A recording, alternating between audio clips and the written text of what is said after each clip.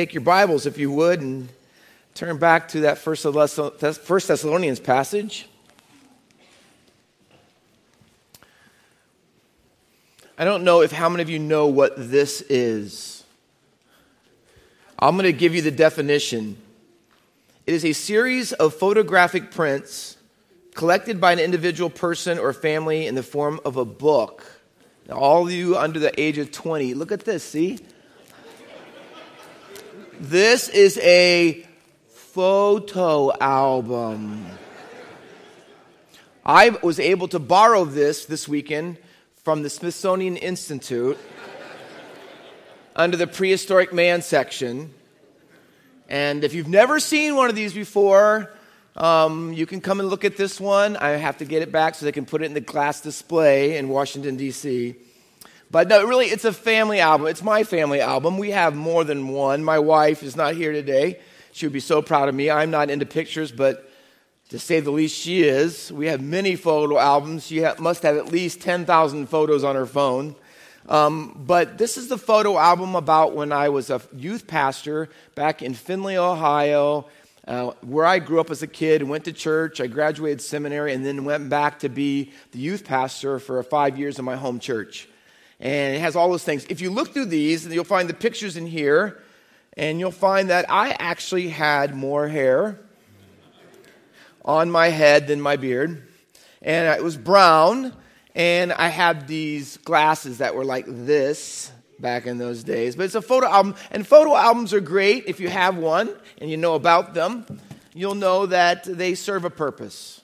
And you know what the purpose is? The purpose is to help us remember the changes that have taken place in the years of our lives. And as I joked around a little bit, sometimes it's changes in your looks. Can you believe what we look like and how we dressed 30 years ago? I mean, changes in our age. Things definitely have changed. Changes in our relationships, changes where we live, changes how we live. Photo albums have great purpose. And aside a little bit, parenting tip. I have also learned that photo albums can double as a source of blackmail. I told my kids many times, I took pictures and have them on there, and I said, if you don't obey mom and dad, when you get older, this will matter to you because I will show all of your pictures to the people you're dating or that you might marry. And so it works out very good. Now, Mackenzie is not even a year old, and we have already accumulated through pictures and video. We have a biographical blackmail system already in line for her, and she's only 1 year old, and this is one of the ones we put in there. See, look at that. Now, her first date is going to see that if she's not a good girl, right? In 1 Thessalonians chapter 1, really, and throughout the book, in both letters, they are really like a sort of spiritual photo album that the Apostle Paul puts together. It's pictures of his ministry in Thessalonica to the believers there in that town who came to turn to the Lord. And throughout these pages of his letter, he includes what I call verbal pics or pictures of the spiritual changes that had taken place in their lives. And over these two epistles, what we call 1st and 2nd Thessalonians, he admonishes them a number of times to do this, to remember. He says it in chapter 1, verse 3, if you look in your text. He also says it in chapter 2 and verse 9. He says it a third time in chapter 3 and verse 6, because what he's doing is writing them because he wants them to remember when they got saved, how they got saved, and what that meant and the changes that occurred in their life because of it. So he says in verse 3, remembering your work of faith, your labor of love, your steadfastness of hope in Jesus Christ. Remember how you changed when you started worshiping him. And so we might even say that this is amongst many albums, their worship album. And it has memories in it. Memories of how the Thessalonians used to worship in pagan temples and worship false idols. And now they are people who become believers. And they worship the true and living God. And their worship has changed their lives. And so, of course, I have to ask you this morning, what about your photo album? What about the ones that you're making? Not like the one I held in my hands a few moments ago, but what about the spiritual photo album that you're making? You see, you're memorializing the changes in your life for good or for bad, and whether they're happening or not happening spiritually. See, you're putting together every single day of your life a worship album about who you worship, and what it's doing in your life. And if we look through the photo album of your worship life, what would we see this morning? What would we see that you're doing with your time and with your money and with your calendar and your priorities? What kind of changes would be depicted over the last year or 2 years or 3 years? What would it show about your faith and who you really worship? Would it demonstrate that worship still matters to you? Because that's been our series. This is our last sermon in that series. But worship matters. And you know why it matters? Because worship changes everything. And it's good for us this morning as believers to open up the photo albums of our lives and look at the spiritual pictures that we've been putting in there and ask ourselves in doing so this question: is your life still changing like it was the day you got saved?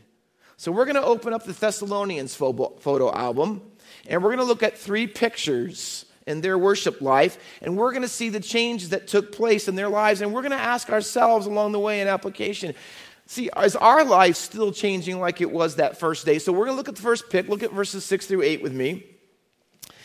And you became imitators of us and of the Lord, for you received the word in much affliction with joy of the Holy Spirit. See, the first picture is the Word of God.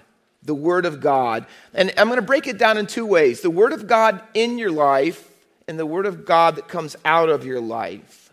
You see, if they had pictures in their albums, they might have the Word of God, and they wouldn't have had a Bible because they couldn't hold a Bible in their hand. They didn't have that back then. But if they could, they would have held the Bible in their hand, and over here would a picture, almost like a before and after picture. You've seen those commercials on television. See, this is what they were before in the pagan temples, but now they became Christians and the change that took place in their life. And they'd have to look back and see the pictures of what caused it. It was the gospel.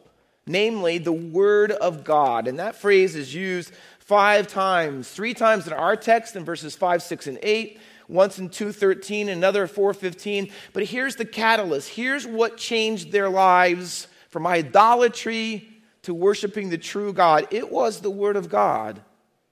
And that Word of God, once it got inside of them, turned them from lies to truth. And you can see it for yourself in the text. It says this, and you received, see it in verse 6, you received the word. You welcomed it in. It's the same word, if you want to look over real quickly in your Bible to chapter 2 and verse 13.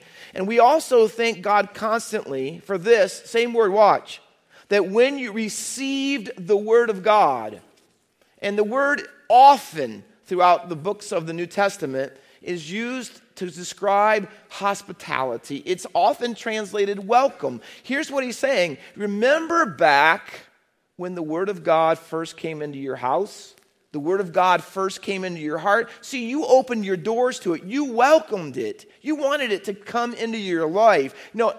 Hospitality is way bigger back then than it is now. When I was growing up, my family would, if we had missionaries or traveling pastors who would come our way, my mom and dad would always keep that in our house. And so I remember the guest room, and my parents would have them over, and we'd prepare meals for them when they come in the door, that we'd give them a hug, and we'd take their coat and hang it up. Oh, hospitality back then was way more than that. If you were hospitable, you would take someone in, and they would have sandals on, and their feet would be dirty, and you'd wash their feet. You'd make meals for them. You'd protect them in case anybody tried to do something to them while they were there. And when they were done with their visit, you'd walk them to the next town to make sure that they got on their way. I mean, it was really, really involved. And you would allow people to stay almost literally as long as you wanted to. It's quite a different thing than it is today. But see, they welcomed God's word. They were glad to have God's word into their life. They didn't believe the lies of idolatry anymore when they received the word of God into their lives. Now see, that wasn't how it always was. See, this was the capital city in Greece, who was a Roman state. And see, this was the capital city, and everybody worshiped idols. There were tons of idols. There were tons of temples. And just about everybody other than these people worshiped another god. And they had that god, they had a god for everything. They had a god for sex, success, crops, war, everything. And they would go to the temple. They would declare their allegiance to Caesar because they were idolaters. But not these people. In the midst of a culture that worshiped anything or everyone other than God, they welcomed the Word of God. And they didn't just welcome in for a little bit, not just for a meal, not just even overnight. No, they welcomed them in, and it changed, listen, their whole lives. Listen to what Paul says. To what extent did they welcome the Word in? Listen to verse 6. You became imitators. Do you see it? Underline it. Parallel statement, verse 7.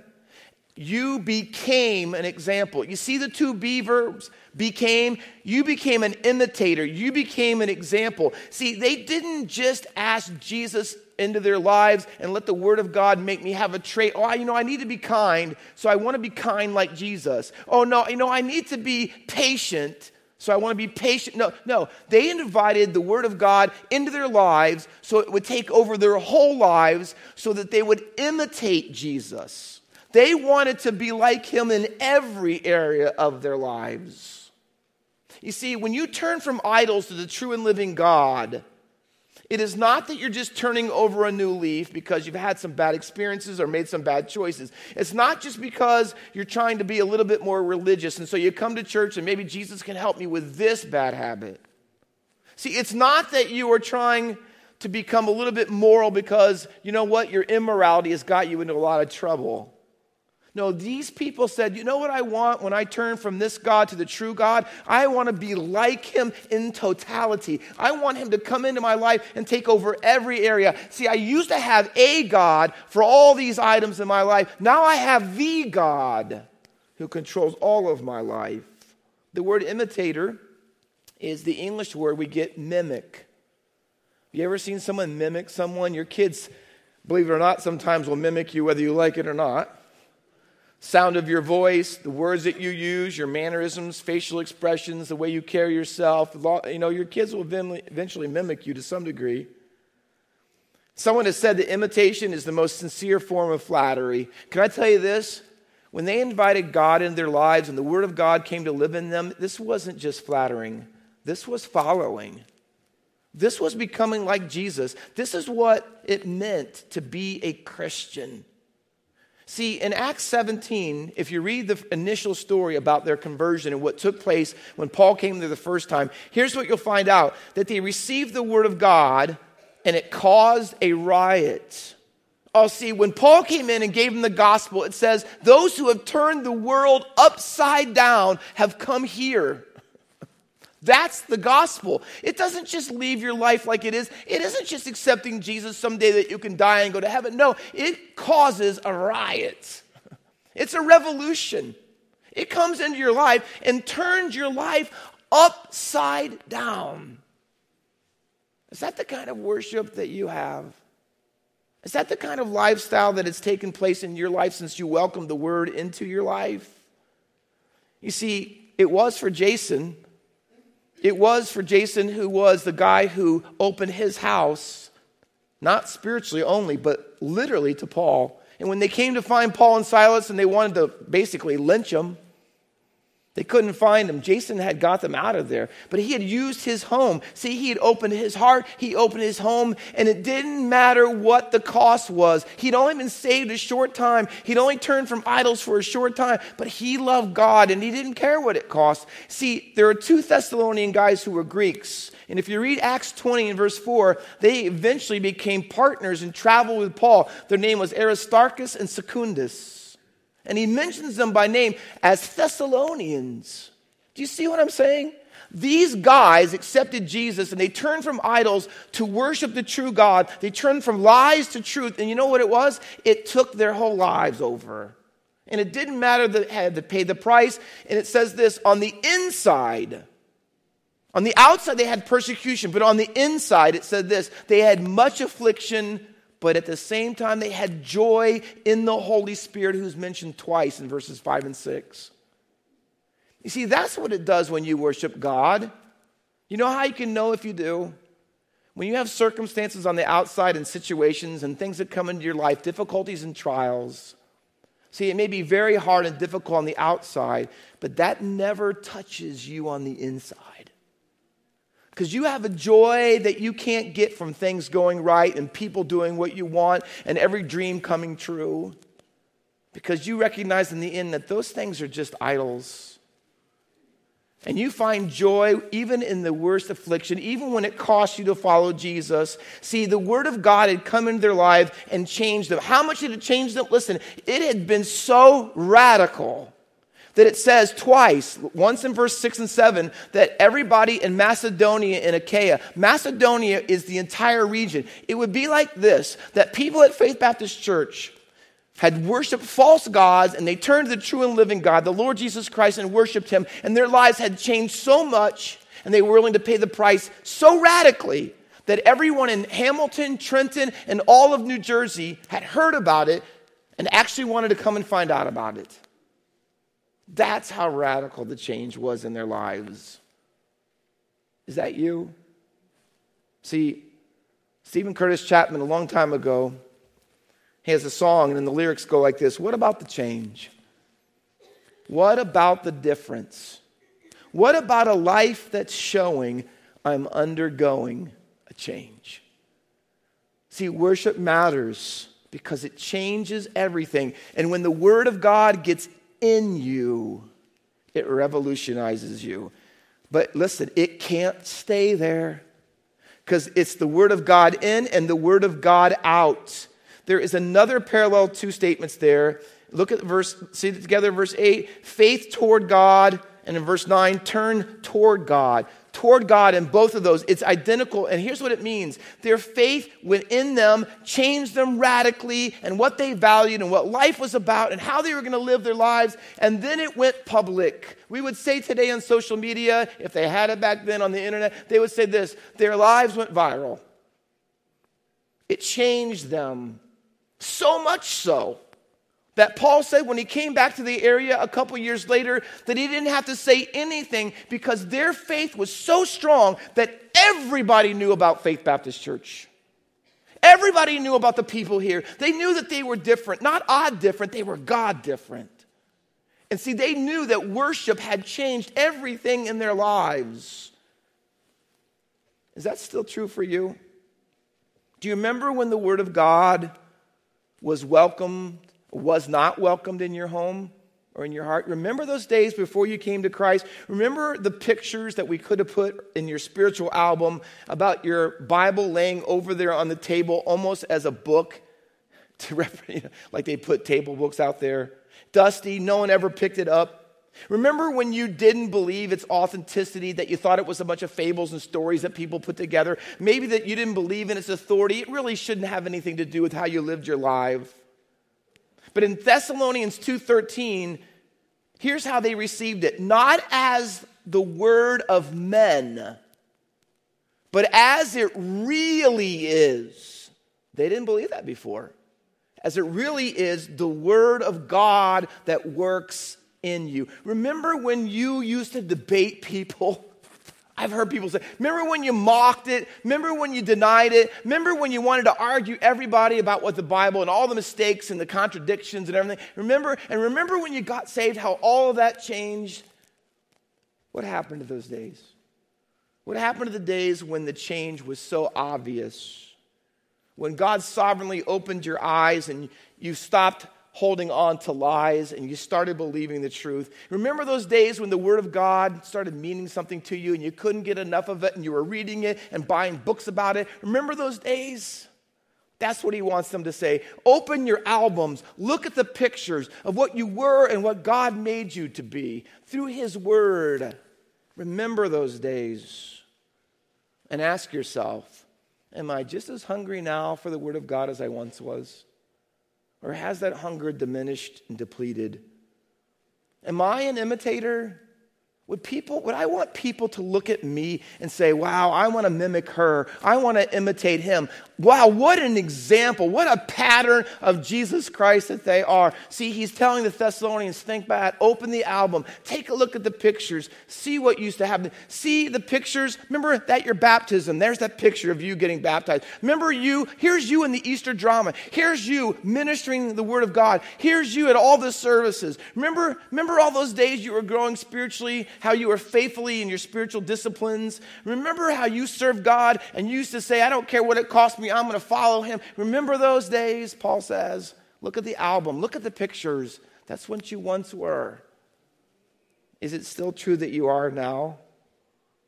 Paul's not going to just let us have one pic in their worship album, though. He wants us to open up the second page and turn it around a little bit. And he says, listen, not just, right? Not just the first one at all, which he says in our context is the Word of God, but he says, I want you to show another pic, and that's the worship of God. And that's in verse number 9. He says in the text, for they themselves report concerning us the kind of reception we had among you, and how you turned to God from idols to serve the living and true God. See, it's a picture in their little house church. They didn't have churches to come to like we did. They had house churches, and you met in somebody's home, and it's a picture of them set beside a picture of them where they used to be in pagan temples. They don't go there anymore. Those aren't their gods anymore. And now this little congregation that meets together to worship the true God, that's who they really are. And so he says, remember the kind, not just the reception, but the kind of reception we had.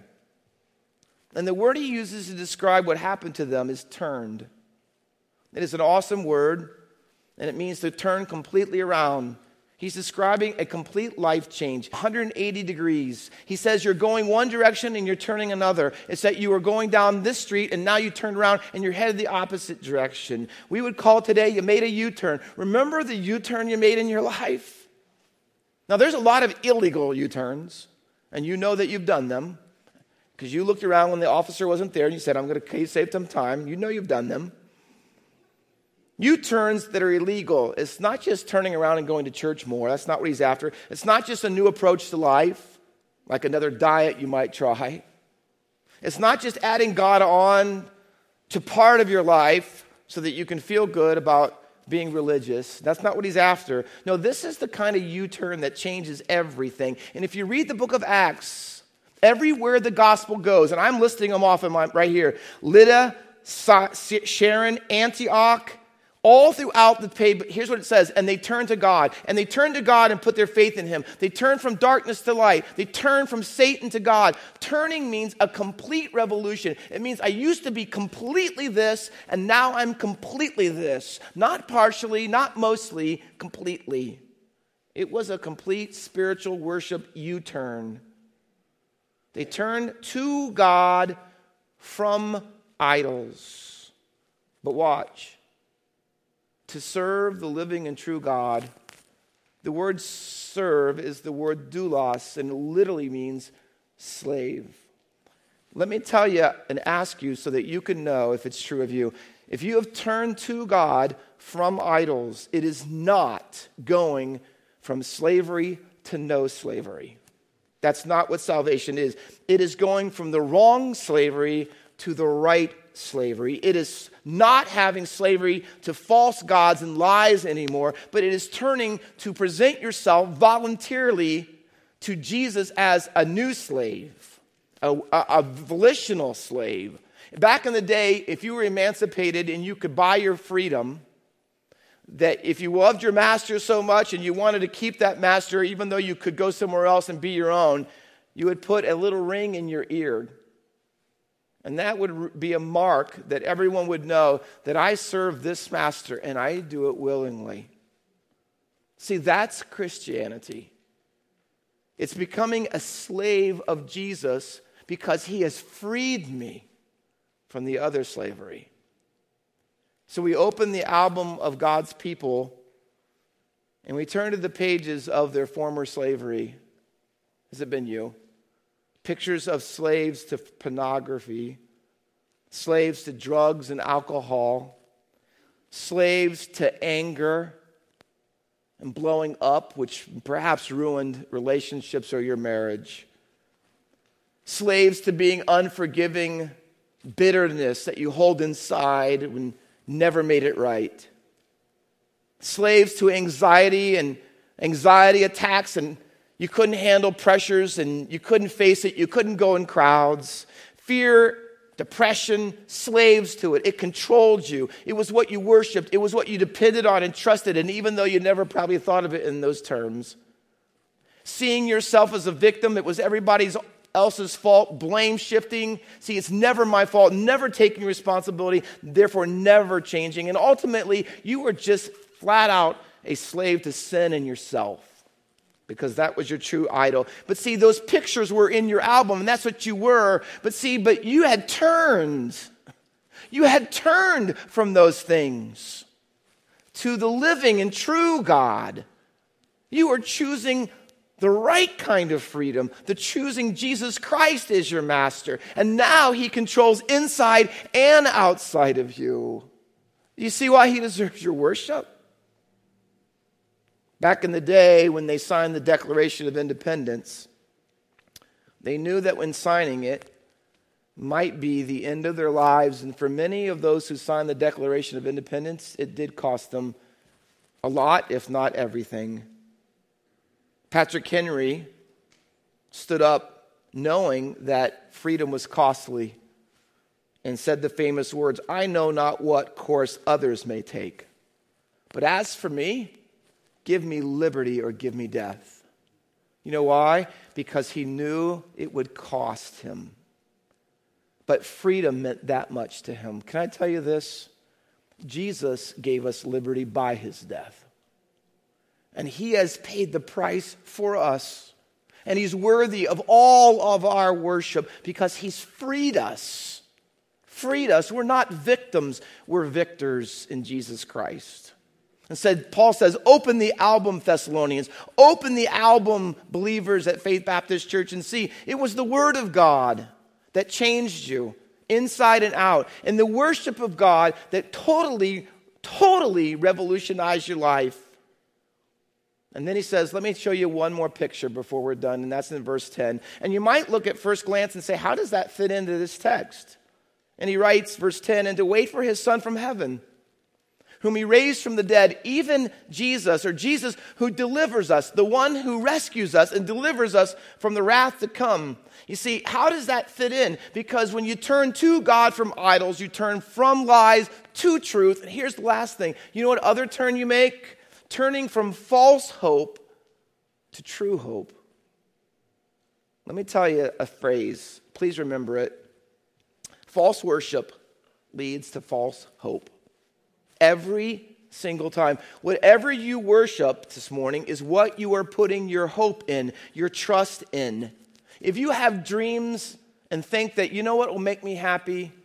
If I could just be a little more successful, if I could have a little bit more money, if I could retire comfortably, if this relationship would really work for me, if I could have that pleasure and get that pleasure, have that thing and buy that thing. See, those are false idols. And you know what? If we make them the center of our lives, not because relationship or cars or dreams or success are wrong, but when they become good things, become God things. They become idols. And they promise things. You know that, right? They promise you that you'll be happy. They promise you that you'll finally be at peace, that you'll finally be able to stop being nervous. I've got enough. I can make it. I can have security. I can see. And they promise things. And so you worship your career. If I could get to the top of the ladder, it would make me happy. But it's a false hope because you get laid off and your company goes under and you fail to produce and you don't get the things you thought you would. See, you worship your kids and everything is about them. Everything falls in line with what they want to do and what they're after in life. But see, then your kids, they start disobeying. They rebel. They start disrespecting you. And the gap between you and them is getting broader every year and you don't know how to bridge it. It's a false hope. You worship money, materialism, and things. And you think, a bigger this, a better that, another vacation, a little bit longer. But you are always wanting a little bit more because it's truly just never enough. For some, it's even deeper than that. You really just worship autonomy. No one's going to tell me what to do. No one's going to tell me what's right or wrong. No one's going to tell me how to live my life. And so teens go against their parents and throw off their authority, and you live that way the rest of your life, and you lose your job over it, and some even get arrested because of it, because you're going to do what you want to do. It's a worship of self and autonomy. And every single time in our lives, false worship leads to false hope. But see, true worship, on the other hand, always leads to true hope. And that's why, grammatically, can I show it to you? The two infinitives go together. You turn from God to idols to serve the living and true God, watch, and to wait. See, to serve goes with to wait. Why? Because what you worship is what you're waiting on, what you're putting your hope in, where you think you're going to get and trust you're going to get what you think you need in life. False idols are horrible masters because they never come through on their promises. But the scripture, in contrast, says of Jesus in 2 Corinthians 1:10 that all the promises of God are amen in Christ Jesus. See, Jesus keeps his promises. Therefore, Paul wants to say to the Thessalonians, he's worth the wait. See, worshiping and waiting go together. So it all comes down to, where is your hope? Is it an earthly hope that you can get, or is it a heavenly hope that Jesus has to bring? That's why he says we wait for him from heaven.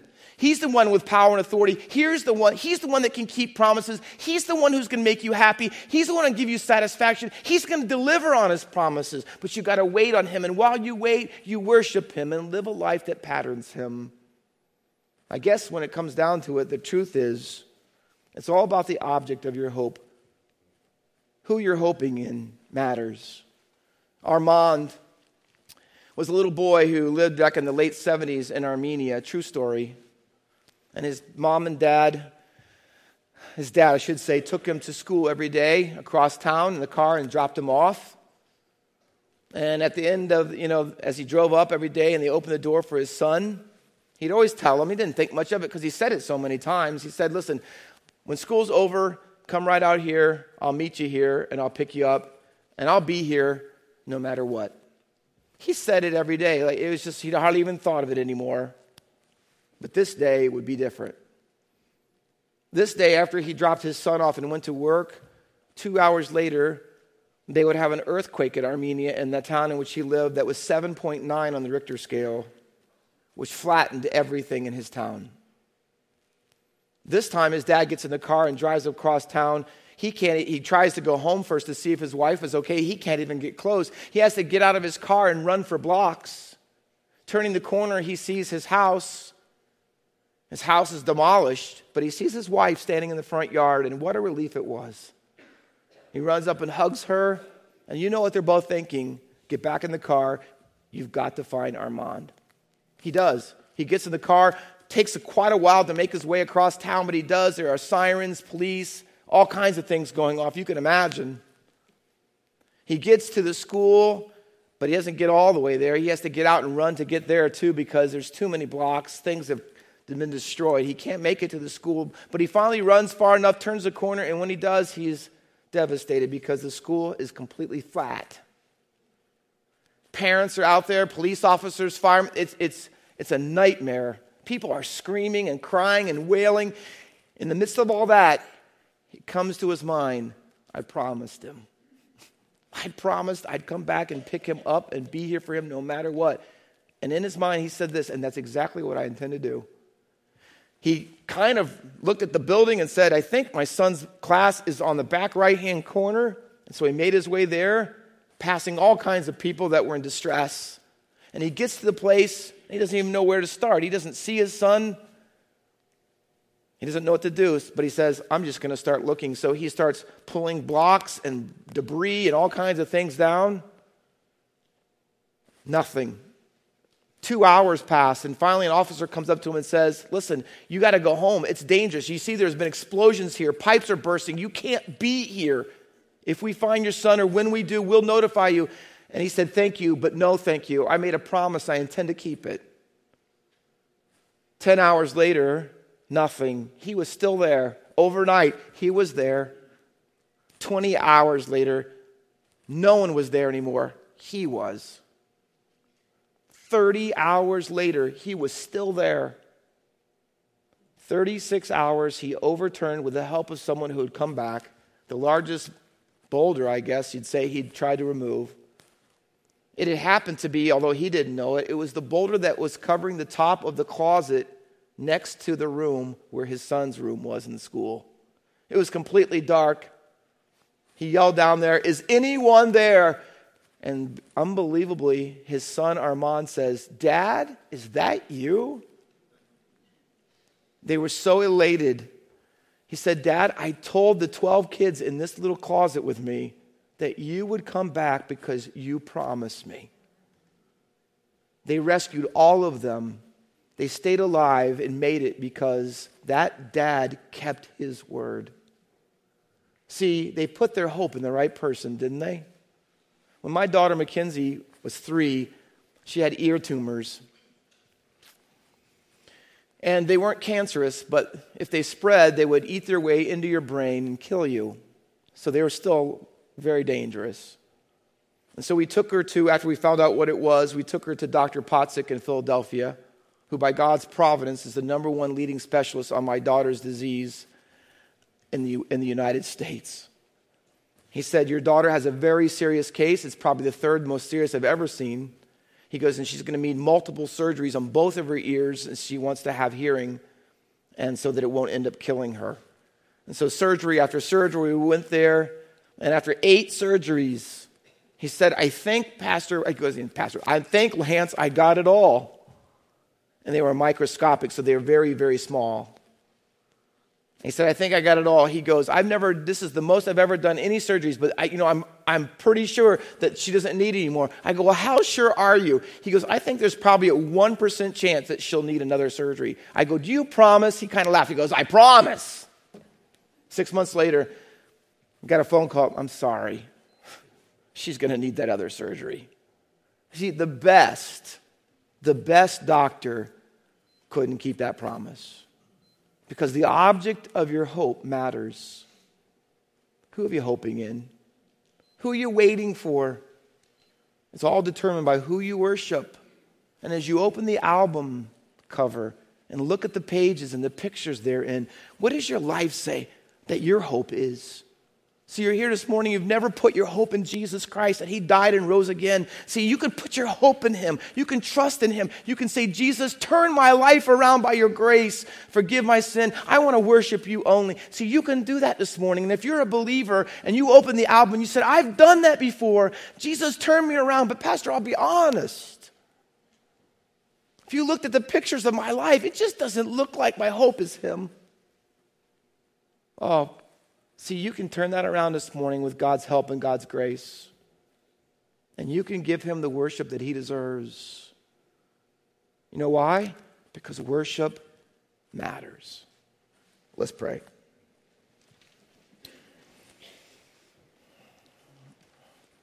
With every head bowed and every eye closed and no one looking around, in the quietness of this moment, as you let the Spirit of God search your heart, would there be anyone this morning say, "Pastor, so many idols." Martin Luther said, "Our hearts are idol factories."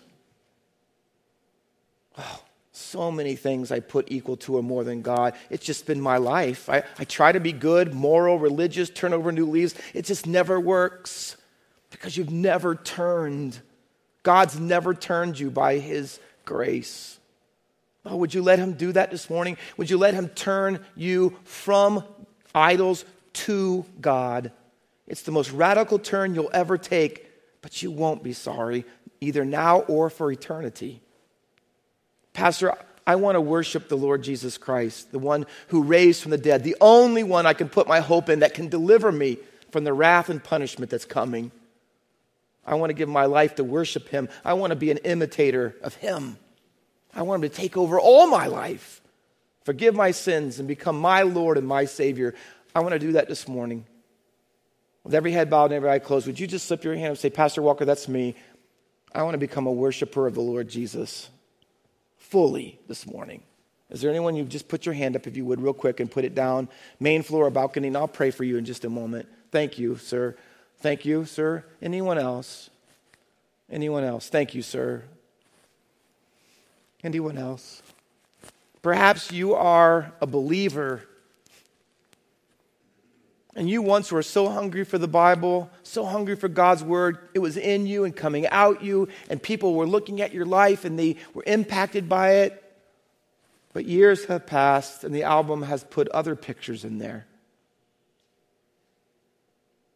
And now you'd be hard-pressed to figure out who you truly worship and where your hope really is. And Pastor Walker, I don't want to live that way any longer. As a believer, I want to be fully worshiping Jesus. I want to be an imitator and an example so that when others look at me, they see him. That's not me. And there's some things that have to go. Some idols I still need to turn away from. In order to him to have full control. I want to get back into the Word, and I want the Word to get back into me more. Pray for me. Would you just slip your hand up this morning, and I'll do that in a moment? All over. Thank you. Thank you. Thank you. Praise God. Oh, Lord. No one like you. God who waits on us. Oh, Lord, thank you for your endurance and patience. I pray for those who raised their hand this morning, whether it's for salvation, or whether it's for coming back to worship God in the way that he deserves. I pray that you'd work in each one of these hearts and in these lives. May there be an unbelievable turning in those lives of those who raised their hand and the others who perhaps need to but did not, by the work of your Spirit and your great word in our lives, that you might get the worship that you alone deserve. And we'll praise you for that in Jesus' matchless name. Amen.